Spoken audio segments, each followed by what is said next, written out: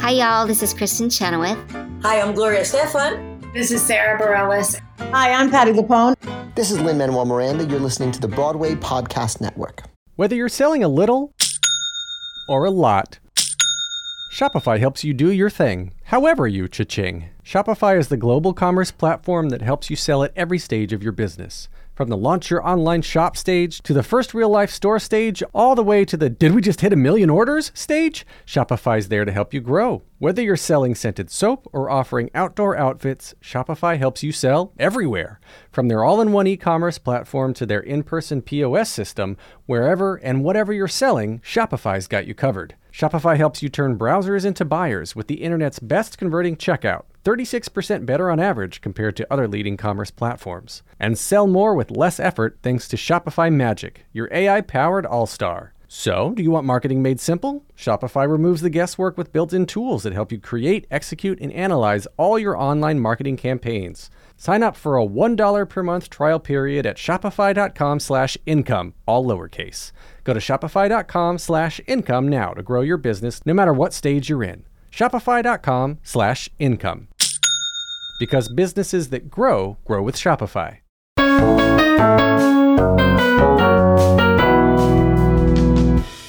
Hello, I'm Jesse McAnally. And I'm Andrew DeWolf. And I'm Liz Eston.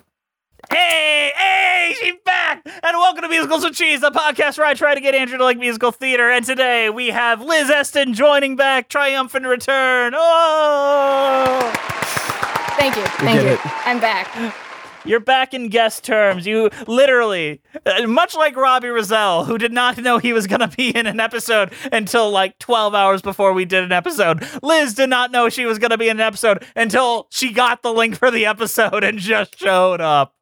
The moral of the story is Jess is an asshole and don't click any links he sends you. When Jess sends you a StreamYard, anticipate being in a podcast, not having an impromptu meeting about something else.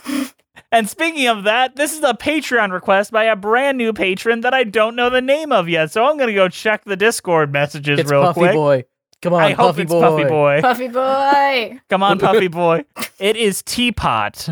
Whoever that is in our Patreon. With the Discord username Teapot. Oh, no, it is What Did Boris Say is their Patreon name. Which one is it? What Did Boris Say or Teapot? Teapot is their Discord name. Okay. What Did Boris Say is their patron name. Okay.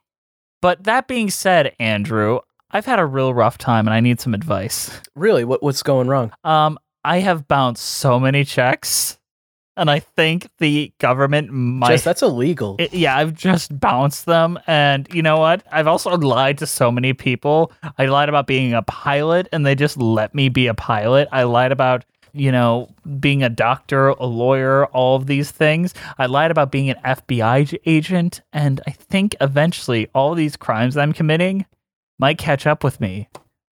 I doubt that. Yeah. It's not going to catch up with you because, you're not going to, fall in love or something like that. I would never do that. Never. Yeah. Oh, no, I've fallen in love. What do I do now? You literally just said you weren't going to do that. That's the one thing that's going to cause you. Yeah, he's in love with Andrew. That's the one thing that'll get you caught. Andrew, I got to meet your parents and tell them who I am because I'm in love. Well, I'm sorry you're going to jail. But I'm not. Because you're going to work for the FBI. Yeah. Twist ending. I lied about everything I did, and none of it's true. Yo, this is the first show to tell you straight to your face that everyone who works for the FBI is a criminal. This week, in case you haven't picked up what we're throwing down, we're talking about the musical Catch Me If You Can. Cue the music. So sit back and let me be your TV guide. I got a story I'd like to tell, but I'm gonna need help to tell it well. I got a story about fame and money, and it's got more curves than a Playboy bunny. I wanna live, not just survive. I wanna tell my story live in living color. Something special's up tonight. Yes, I'm live what song would you play here? There is no like really big number here. Like, would you play like what is that opening number about? Oh God, Life in Living Color? Because everything about this show is about TV. I don't get it. Because it's an adaptation from a movie? No. The movie had almost nothing to do with TV, and this musical has almost everything to do with TV. It is wild. But Catch Me If You Can is a musical written by Terrence McNally, may he rest in peace, with music and lyrics by Mark Shaman and Scott Whitman, based on Catch Me If You Can by Jeff Nathanson and Catch Me If You Can by Frank Abagnale Jr., the original book. It premiered March 11, 2011, and it began preview performances on Broadway at the Neil Simon Theater, with an official opening date of April 10th, 2011. Production closed on September 4th, 2011, after 32 previews and 170 regular performances. It did not go that great.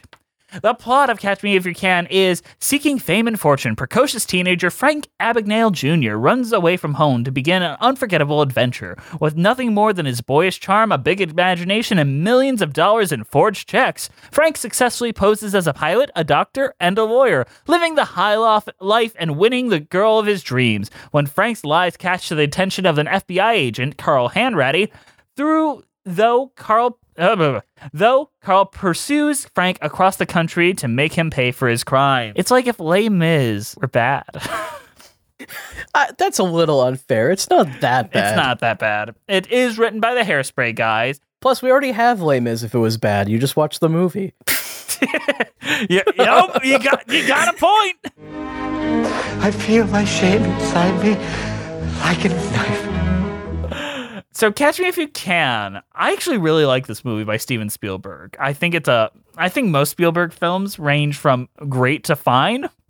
Liz, you also have seen the movie by Steven Spielberg. Yes, I have. I watched it first in high school. Ooh. Was it a good time to watch things? Wait, Yeah, how did great they time to justify watch it? How'd they justify that as an educational film? I don't think they did. It was one of those, like, we need you to shut up for a period days, so they just put a movie on. Like, once we had an assembly, they separated the gender breakdowns, of the two genders according to conservatives, The theys and the thems, yeah. Yeah. The Marios and the Luigis. Yeah, so... Yeah, you separate the Marios and the Luigis. Yeah, the Marios and the Luigis, so... The Mamas and the Mias. So I was in an assembly and everyone else was watching Invictus, and then the other group was in an assembly and we watched October Sky. They did not even bother to justify either of these, but... The two genders. Yeah, the two genders are October Sky and Invictus. Yes. Yes. I identify as Invictus. I identify as October Sky because young Jake Gyllenhaal. Okay, but yeah. When did you watch this then? In some class, I don't know. I had some teachers who made weird decisions. We once watched the Fathers for Algernon movie for no reason, and we never discussed it again. But what'd you think of the movie? Back on track. I like the movie. I'm not really a Spielberg gal, mostly because I'm not a film bro, and I don't understand the appeal of Spielberg. Wait, you didn't like The Fabelmans? I didn't see The Fabelmans. You didn't like West Side Story 2021? Yeah, of course I did. It has Aaron DeBose in it. Okay, West Side Story 2021 was actually pretty good. That is a fantastic movie. Some of his other stuff, I don't know. Maybe I find it middling. You didn't like the BFG or Bridge of Spies or The Post or AI or Minority Report? I loved The Big Fucking Gun. That was my favorite fucking movie. It stars Steven Seagal, and it costs $3. I'd watch that. I'd watch Big Fucking Gun starring Steven Seagal. But yeah, I liked it only because it felt like a movie that felt more accessible. It's not like I'm a filmmaker and I'm passionate about what I do or whatever, or a World War II movie, which I just skip. Bridge of Spies looked really boring to me. So Bridge of Spies is a good movie. I skipped it. Like, until West Side Story, I was calling it Steven Spielberg's last good movie. Amazing. And then The Fabelmans? And The Fabelmans is good. I was disappointed by it. Okay. Oh. But I will not... It's a weird movie. Okay, I tweeted about this. When do I ever get to talk about Spielberg in a way? We don't have much to say about this musical. Sorry, I'm going to talk about Spielberg for a second. The Fabelmans The plot of the first half is about the plot of his divorce. The second half is him in high school, and he has this bully, and his emotional catharsis is that he is so good at filmmaking, he makes his bully look so good on film, and the bully, like, why'd you make me look so good and so hot on film? He's like, I just thought you'd look good from that angle. And we're supposed to think, oh no, he has this romance with filmmaking. And I'm just like, did you want to fuck your bully? You know, Sigmund Freud once said... Fuck your bully. The bully was an anti-Semite. He's a real piece of shit. There's a lot of other stuff going on, but it reads real weird when you see him film this, and you got this naked guy in the beach being shot as in races and volleyball games, and I'm like, did you want to fuck that bully? Well, so that's The Fabelmans, but Catch Me If You Can is a very effective dad movie. Yes. I think it is the perfect description of a dad movie. You got Tom Hanks as the person chasing Leo DiCaprio. it's already a dad movie. Tom Hanks. You said Tom Hanks. Yeah. Yeah. It is very well made. The father is played by Christopher Walken, who famously got an Oscar nomination and a Razzie nomination this year. Oscar nomination for Catch Me If You Can, and he is very good in this movie. He is very charming. He says some of his most iconic Christopher Walken-isms in it. 2 little mice fell in a bucket of cream.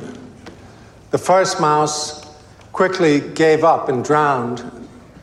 The second mouse wouldn't quit. He struggled so hard that eventually he churned that cream into butter and crawled out.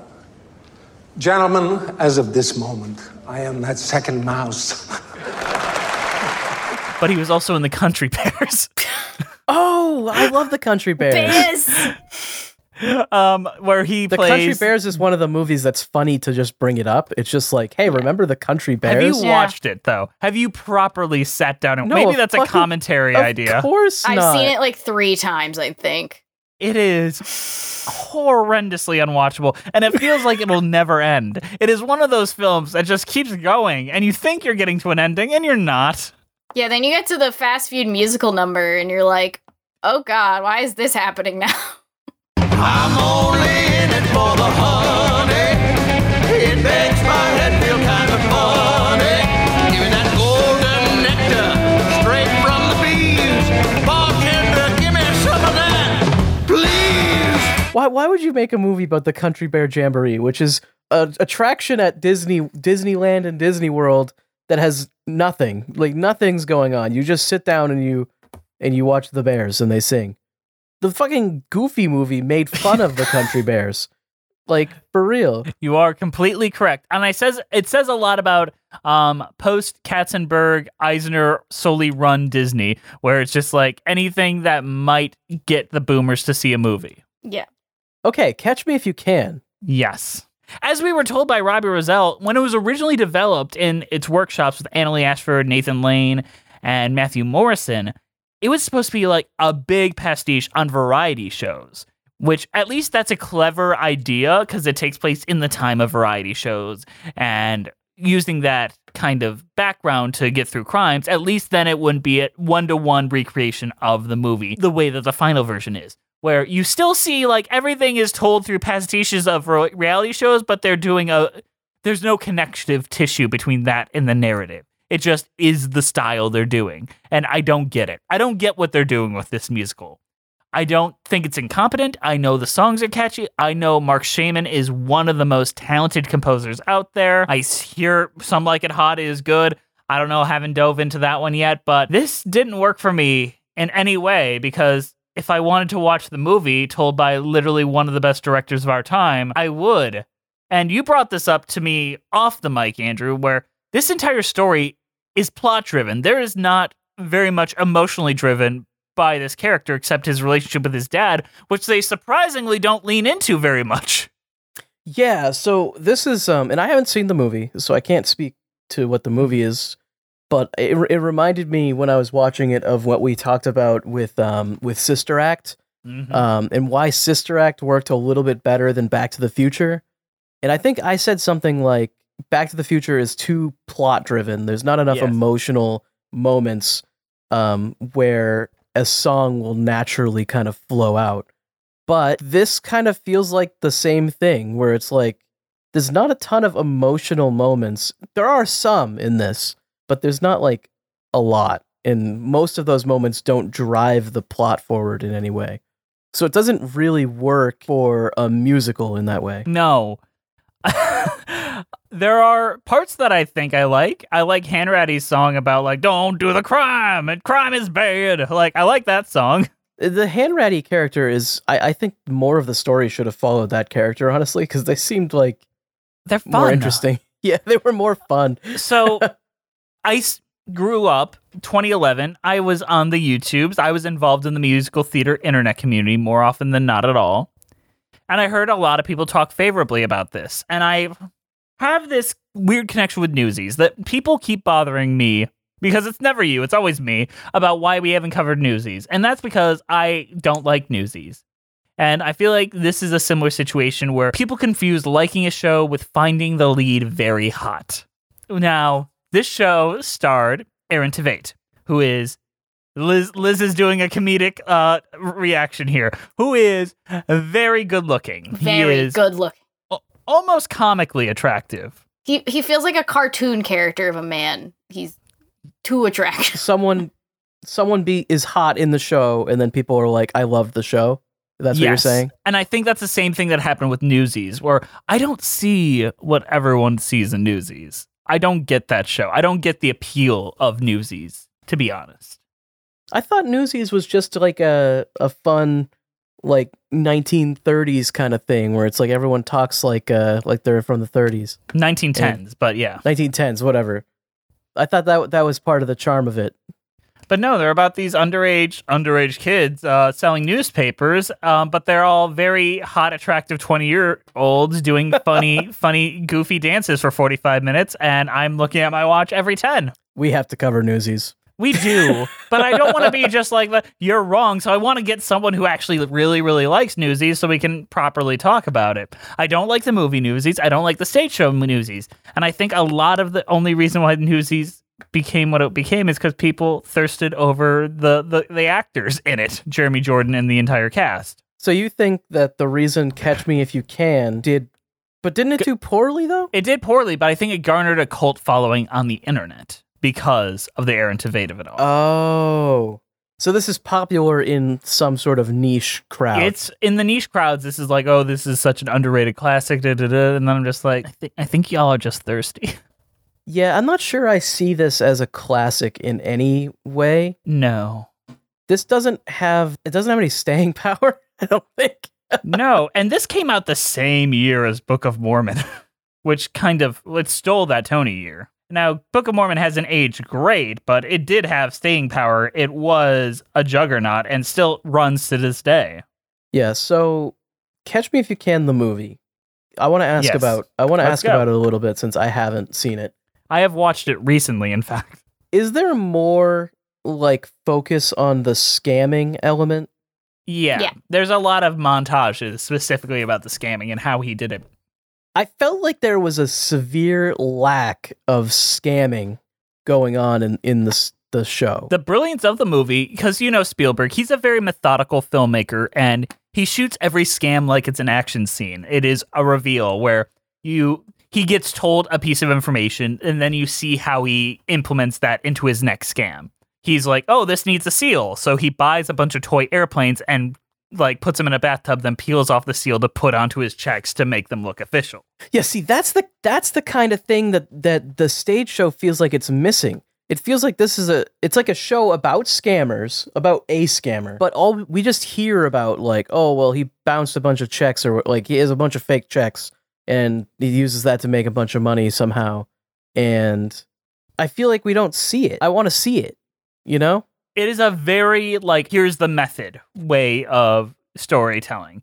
The only thing that, it has an interesting take. The opening scene where he asked permission of Hanratty to put on a performance for the audience explaining how he got there, that's interesting at the very least. I'm like, that is something I don't think I've seen like this and didn't expect from this. But then they kind of never really do anything that kind of cool again, and they just follow the beats of the movie. Almost so much that I'm surprised Terrence McNally got a writing credit, because it just feels like Mr. Nathanson's script from the movie.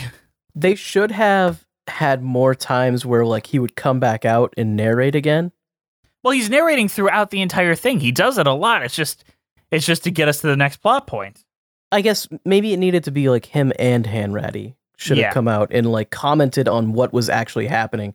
Maybe, and we should have had some back and forth, like maybe something where it's like, that's not how it happened, or like, I don't even know. Well, we do get that. The movie is very good about giving you what you want because they cut back and forth from his kidnapping, like, not kidnapping, his arrest to him being brought back to America. And we get them getting back and forth and questions that he asks takes us back in time to learn about Leo DiCaprio's story. So we get their back and forth throughout the movie. It's not something that they ask you to wait for the way that the musical kind of does. There's a lot of stuff that I feel like is missed opportunities in this. And I wanted to love this show, like straight up. You love scammers. Because I love scammers. I fucking love scam artists. I think that they're so cool. I Maybe think don't everyone say this should on be a scam podcast, artist. Andrew, but What? that you love scammers. No, I think that scamming people is actually really sick. I wanted more focus on the scam artist element, and I feel like the movie probably has what I'm looking really for, does. and Yes, it the does. show doesn't. The show just doesn't. Yeah, the fake show check has- writing montages in the movie are like impeccable. It's the most Spielberg shit. Like, Yeah. The stage show, all you're getting is like songs about how sexy all the ladies are. and there's kick lines of nurses and kick lines of stewardess. They literally do both. They have to do both because they're both somebody's fetish. Well, nurses and stewardesses are a lot of people's fetish. Let's be real. But we should talk about how within the last couple of weeks, Frank Abagnale Jr. it has been revealed that most of the crimes he committed were actually lies. Most of his scams turned out to be false. Okay, I have an opinion on this, and I think I told you, but I think that this makes it better. Okay. This improves the whole thing because now he tricked. So okay, let's just quickly. The story is he signs a bunch of fake checks or something. He gets followed by the FBI. He fakes being a pilot. He fakes being a lawyer. He fakes being a doctor, and then he gets caught. And then he works for the FBI because he was so good at being a scam artist. No one else could compare to him. He's the only one that could tell if checks were That's wrong. the story. Like that's the story. That's what happens. He has a love interest, but like okay. But in real life, he basically just did the checks and the pilot thing, and that's it. Yeah, that's it. Everything else is fake, including the big thing at the end where he works for the FBI. All of that is fake. My take is we all got scammed. He scammed everybody. He pulled it off. He tricked all of us. He tricked Steven Spielberg into writing a legend. He literally, yes. He was the ultimate Tale of Liberty Valance. He's like, if the story is better, the legend's better than the truth, then print the legend. Yeah. So honestly, it is all fake, and reality does matter. But also, what a fucking legend! What a dude!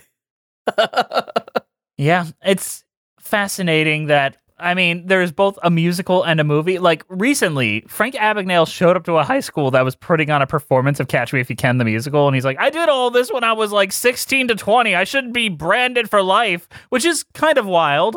It was like 5 years of his early youth when he was just doing this shit. Also, though, you shouldn't be branded for life. Like scamming people out of millions. I'm surprised he got off so easily.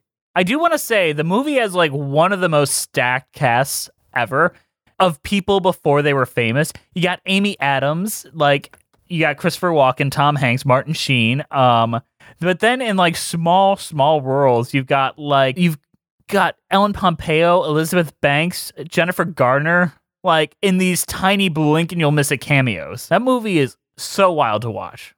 I mean, they were in a Spielberg movie. You get famous from that. You know who definitely had opinions on this? Ben Brantley. Yeah, what does Ben Brantley have to say? So Ben Brantley reviewed this when it first came out, and remember, context, Book of Mormon is taking the scene. It is a weird time for Broadway. And this is Mark Shaman and Scott Whitman's follow-up to Hairspray, one of the most beloved musicals ever put on Broadway, and still to this day. It's got issues, hasn't aged perfectly, but it's still like It is very illegal good. in Tennessee now, but Yeah, it is. We really need to do an episode about drag and like the fucking drag laws going on right now. Either way, Ben Brantley of the New York Times said, as befits a lad of the 1960s with a talent for smooth come-ons, Frank Abagnale Jr. prefaces the story of his life with the promise that it will have more curves than a Playboy bunny. But as presented in the new musical Catch Me If You Can, which opens Sunday night at the Neil Simon Theater, this portrait of the con artist as a young man, portrayed by Aaron Tveit, seems to consist mostly of straight lines like you use to connect dots in picture puzzles. That is the most New York Times ass fucking opening to a review I have ever heard. He never can say something. He always has to like word it in the most poetic way possible, which I guess makes, I don't know. But you never know what the fuck he's trying to say. There's no Yeah. direct... Speaking, I wouldn't mind a direct line if I understood what you were trying to say, Ben Brantley. Yeah, but this is what makes people good writers. This is what good writing is all about. Can we get a New York Times translated? That would actually be wonderful. So they have this website called Did They Like It, where they take just a thumbs up, thumbs down for each, like New York Times, time out. And it is one of the most useful websites to figure out if anyone actually had an opinion on something. It's like they take, you have to put in the poem that they wrote as a review. We need and a then- Rotten Tomatoes for Broadway. Like, that is where I think an aggregate would be useful to actually figure out what the fuck people thought about these bullshit.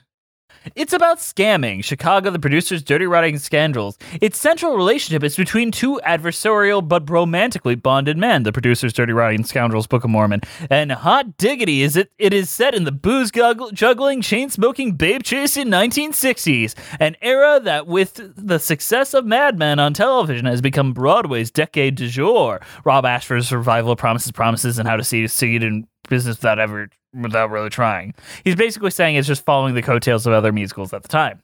With Hairspray, Mr. Shaman and Mr. Whitman lucratively mined another vein of the 1960s, Motown-style pop, so taking on Catch Me seemed unnatural, but this time they're doing pastiches of music from television variety shows, of both the Mitch Miller and Dean Martin's kind, a form that is dangerously close to lounge and elevator music, which in theory could be interesting if they played him up like a Frank Sinatra character, but they don't.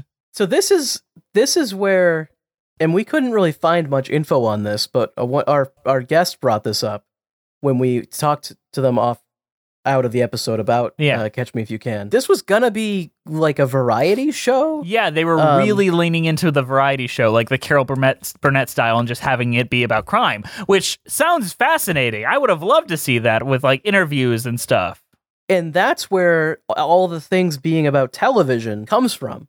It's a remnant from a previous version, and in its current form, just doesn't fit anything. It just doesn't make any sense in the current version, but it did make sense when it was all about a variety show. It's weird. That is weird how these type of things end up. And how it makes sense if you follow the trajectory. It's like the Carrie.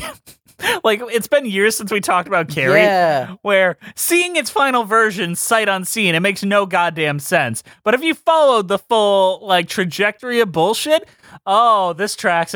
Oh, they were in togas because you misheard Grease and you thought it meant Grease?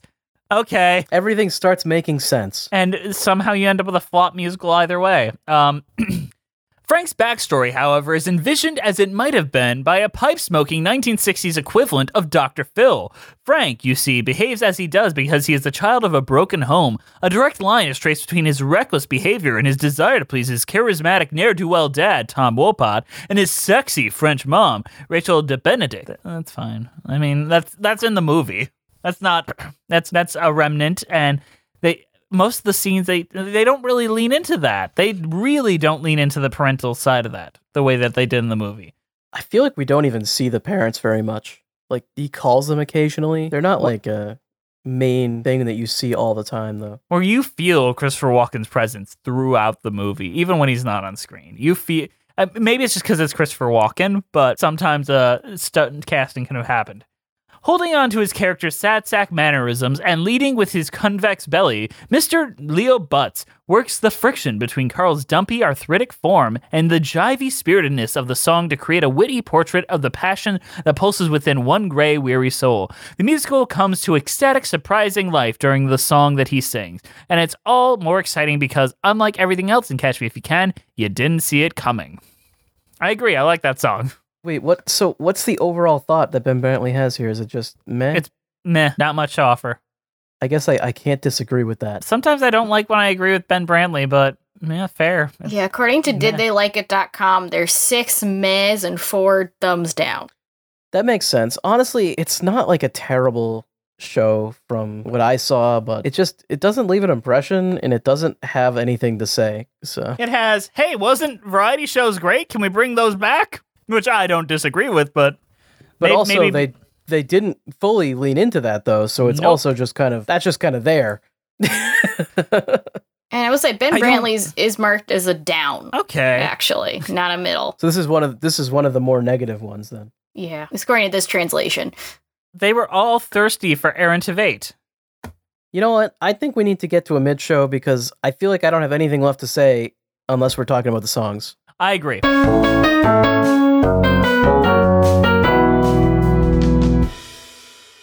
Hey guys, sorry to interrupt you in the middle of the show, but we've got a shill at you. Today's show is brought to you by the extremely kind donations by our donors over at Patreon, and Patreon is this beautiful place where you can come join us, have some fun, and request what shows we cover. In fact, this was requested by our patron, What Did Boris Say? So if you'd like to decide what we cover, maybe not a movie musical adaptation, come join us over at Patreon. You could also donate enough where you can be a guest on this show. A couple people have done that, like Mina Maniri, Sammy the Most Lopez, Joseph Evans Green. You could do that as well. You could hang out with us and, play video games with us. We do that every month or so. I'm making a movie right now, so it's going to be a little less consistent. But after June, it'll be pretty consistent. Who's currently supporting us, Andrew? Our current patrons are... I'll make a beat. Okay. Melissa Goldman, Danielle Renix, Just Stampede, Ewan Cassidy, Monica Thoreau, Brent Black, Joseph Evans Green, Mary Lou Choquette, John Van Alls, Russ Walker, Musical Hell, Emily Gracie, Kyle Summers, Janae C, Scoot in the Technicolor, Dreamcoat, Liz Lynn, Nothing is Certain Except Beth and Tessa's Thespian, Rent Cullen, Raphael Martinez, Celeste, Jessica T, Michelle Young, Chai Teacup, Katie McDonough, Chris Marcotte, Kiji Marie Anastasio Lila, RJ Noriga, Charlie B, Bjorn Hermans, Toriana Frazier, Sammy the Most Lopez, Leanna Morton, Kelly Blazier, Cinemageddon Reviews, Villainous Miss, Sophina Ellie, The Omega Geek, Paige Pearson, Maddie Wargle, Eliza Erdman, Anna Loskatova, Jessica Veray, oh my goodness, messing up some of these names, Sarah Den Blaker, Evan Ball, Zachary Perez, Gathering Party Before Venturing Forth, Rora Marasso, Mara Forloin, Captain Rod Tastic, Lisa L, Sarah Walsh, Nobody, What Did Boris Say, Puffy Boy, and Summer. Come join them at our Patreon! You can help us keep Andrew getting paid and make some more videos. Like, we want to make more videos coming up with Liz. Liz is so good at making the video. Let's get back to the show.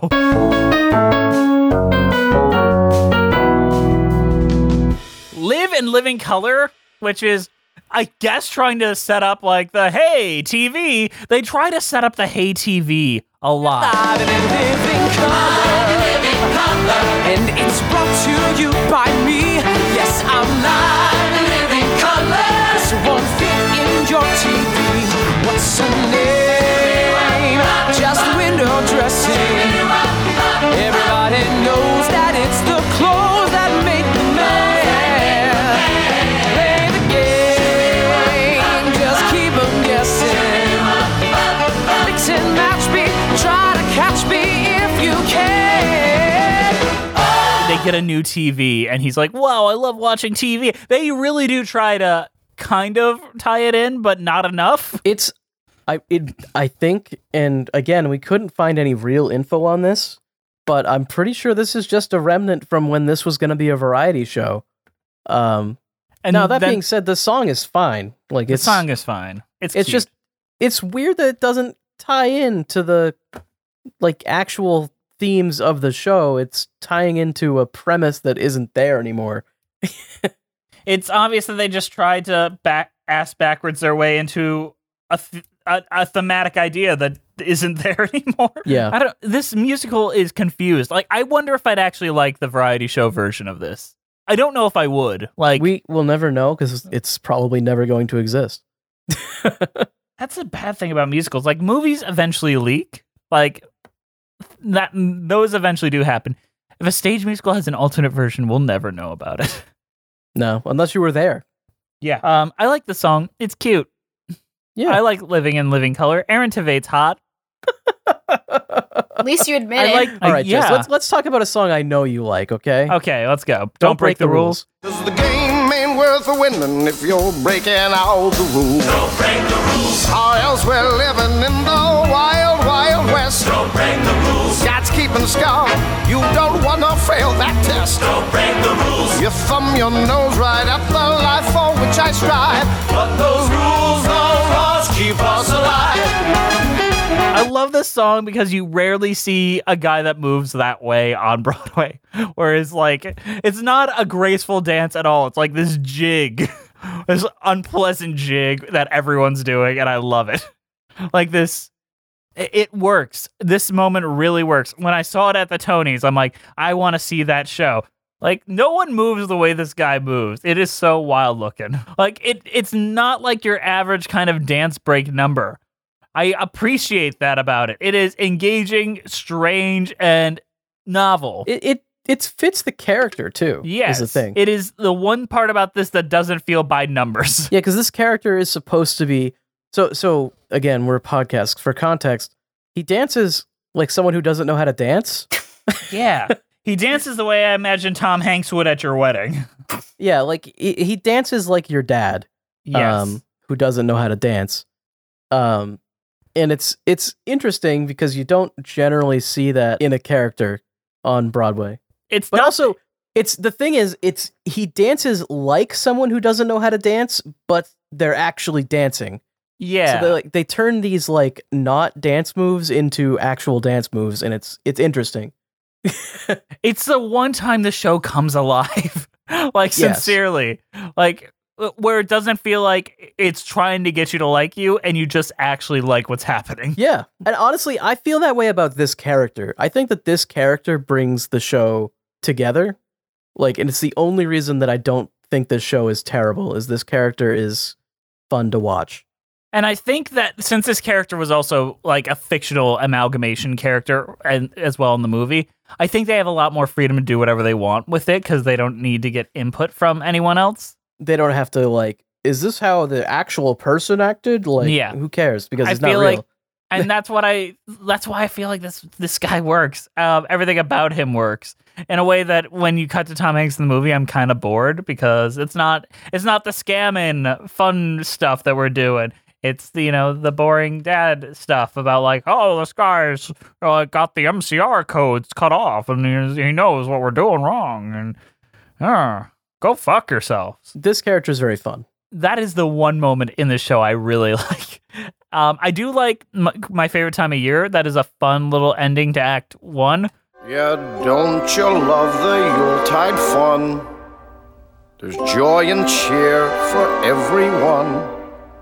I wait for Santa with a gun. Yes, Christmas is my favorite time of year. Some sugar plums I haven't kissed, but mistletoe I must resist. 'Cause I'm on St. Carl's most wanted list. Yes, Christmas is my favorite time of year. Where like they finally meet, quote unquote. It is narratively it suits to be a cliffhanger. But aside from that, the show don't offer me much. Literally, I felt nothing. anything that you connected to. I kind of thought that the payoff to like the love story was okay. So Fly, like Fly Away the Fly or Fly the- Away song, Yeah. I think. I mean, you gotta give your female lead a song. No need to tell me why, my baby. Maybe it's because you'll fly back home to me one day. Baby, when you're in the clouds, please keep a lookout.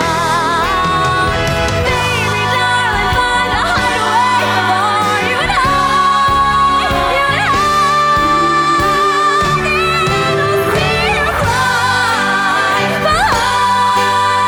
I'll be your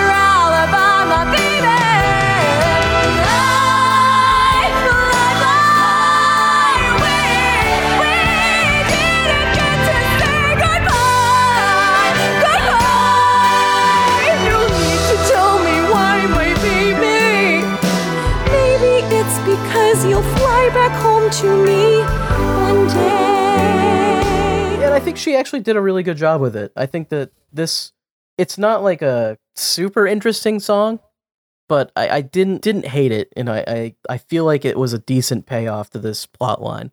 I want to make sure the character Brenda in the musical is also in the movie. She's played by Amy Adams, and she is at no point conspiratorial with Frank. She almost immediately rats him out. Like, there is She no knows what's up. consideration. She's like, as soon as she found out shit's up, she rats him out immediately. Yeah, I feel like it's more interesting the way they did it here, but maybe in the movie it's probably fine because there's just other stuff going on. Whereas here, you kind of need this because there's nothing else happening. That is the closest thing to an emotional beat, and it's the one that they made up for the movie or for the stage show. It made up a lot for the movie, but I mean, they probably made up. Did the movie make it up or did he make it up? There's the question. I don't know anymore. I don't know. He said in like 2001, like, I've never spoken to Steven Spielberg and I've never read this script. I don't want to. Fine. But he does like the musical. He does strangely show up to productions of the musical. He showed up to opening night. The musical puts him in a very flattering light, I think. Yeah. But the movie does too, though, right? I wouldn't say the movie puts him in a flattering light. I mean, he is played by Leo DiCaprio, but he's still kind of a stupid guy. Yeah, in this, we don't see him doing the scams so much. And on top of that, he actually has like an emotional core with this love story plot. There is no emotional core to any of his love stories. He just fucks a lot. He fucks a lot in the movie. He does. That's about it. So he's Leonardo DiCaprio in real life. Maybe he just likes that this puts him in a better light. Apparently he said the movie wasn't as accurate as it could be. Apparently his mother never remarried and had a baby. It's one of the gripes he has with it. Well, apparently the movie could have been a lot more accurate because he lied about the whole fucking thing. Exactly. No, this is a quote from 2017. So this is before he admitted to anything. So he's very much like, this is true, but this little things are false. And then later he's like, yeah, I made it up. My source is that I made it the fuck up. No, he never admitted to making it up. It's just other people are like, yeah, that doesn't track. Yeah. I think Frank Abagnale probably has a small dick and no one that loves him. All right. Please don't sue us, Frank Abagnale, if you are listening to this for some reason. What is our overall thoughts on Catch Me If You Can and your cheese ratings? Andrew, why don't you start? Yeah, Catch Me If You Can, it's fine. I'm not going to seek this out to watch it ever again, and I would be kind of surprised if this ever gets revived on Broadway or anything like that. It's made for regional theaters. Yeah, like, that's fine. It's not bad. If there's like a community theater production of it, I wouldn't be like, oh, don't see that. That's going to be garbage. It's fine, but it's not great, you know. I feel very similar about this as I do to like Sister Acts, where it's just fine. It's just fine. I'm gonna give it a cheese rating of a fruit and cheese platter that you would get as airline food, because that's probably a similar quality cheese to the quality of this show. Can't disagree with any of that. What about you, Liz? What are your thoughts on our discussion and all that jazz? I learned that you have not much to say about this show. What are you talking about? We were on track the entire time. We didn't talk about Never ever got derailed. Yeah, we never mentioned Ishtar. 3, 2, 3, 4, 4, 2, 3, 4. And These men are frauds. It's fraudulent as my chicks. Oh. Jess will be arrested at the end of this recording. The police are banging down his door. No, I learned that this show is pretty fine. I saw a middle school version of Elf the Musical back in like December-ish, and it was pretty good. It was fun. Like, so I get kind of that vibe from it. Like, I'd see it, but I wouldn't go like out of my way to see it if I wanted to. And Andrew legit stole my cheese rating, so I'm going to give it an airplane made of cheese, which is looks cool, but that probably sounds isn't a as lot good. better than this music. Probably doesn't taste very good because it's probably made of like really bad craft. Okay. Yeah. You know what? Both of those are good opinions. This show left a really rotten taste in my mouth. Like, I felt unsatisfied, And honestly, I just got shit all over my fingers, and the overall experience was not pleasant. So I'm giving this Flamin' Hot Cheetos. You really think it's that spicy? I think it's more regular. If anything, Cheetos. I would give this normal Cheetos. like regular You know what? Burning Bin. I'm giving this stale because, you put it in the bottom of the bag and it popped open, but it's not enough where the Cheetos fell out. It's just enough where they get stale. And then you get to the bottom of the Flamin' Hot Cheetos thinking you're going to get a spicy, a little hot take here. Then, no. It's just... It all fell out of the bag. It tastes like you're eating packaging peanuts. So those fake Cheetos from 30 Rock that Liz Lemon got obsessed with. Yeah. These are the hardest musicals to talk about because there's never anything to fucking say. It's always just like, yeah, it was kind of lame. Now back to Ishtar. Now back to Ishtar. Now 1, Ishtar. 2, 3, 4. Ishtar is a musical, isn't it? They sing a lot of songs in it. It looks kind of racist. It does. looks like a little bit racist, gonna be I honest. don't think Ishtar is the worst film ever made. Let's be fairly clear here. We learned that Jess actually didn't like the Fablemans. Controversial. I didn't hate it either. So there are moments in it that talk about the Fablemans again. There are moments that really work for me. Just stop. We're stopping right there. We're not going into the Fablemans again. Give us the outro. Let's go. I'm hungry. We're not talking about the fucking Fablemans again. You know who definitely didn't like the Fablemans? Probably not our patrons. I'm sure they have good taste in movies, unlike Jess. Cinemageddon reviews did, but I'm talking about our patrons. Thank you guys for listening. We're on iTunes, Spotify, Stitcher, Musical Cheese, Twitter Musicals, or Cheesy Musicals, whatever the fuck you know. We've been here long enough. We're on Twitter. We got Patreon. We're going to talk about Schmigacago or whatever it's called now. Liz and I are going to be hanging out there. Yeah. Instagram Musicals with Cheese, YouTube page They're on the Musicals Patreon to hear us Cheese. talk about that. Email us at musicaltheaterlives@gmail.com. Tell us how wrong we are about Newsies. Our keeper of the cheese is Juliet Antonio. Here's something for you, Juliet. Gifty gift for you. This show is edited by Andrew DeWolf. Our theme songs were created by Robin Nash of IOU Music UK. Thank you to the Broadway Podcast Network for having us on the platform. All right, kids. We ready to call it a night? We'll see you next time on Musicals with Cheese.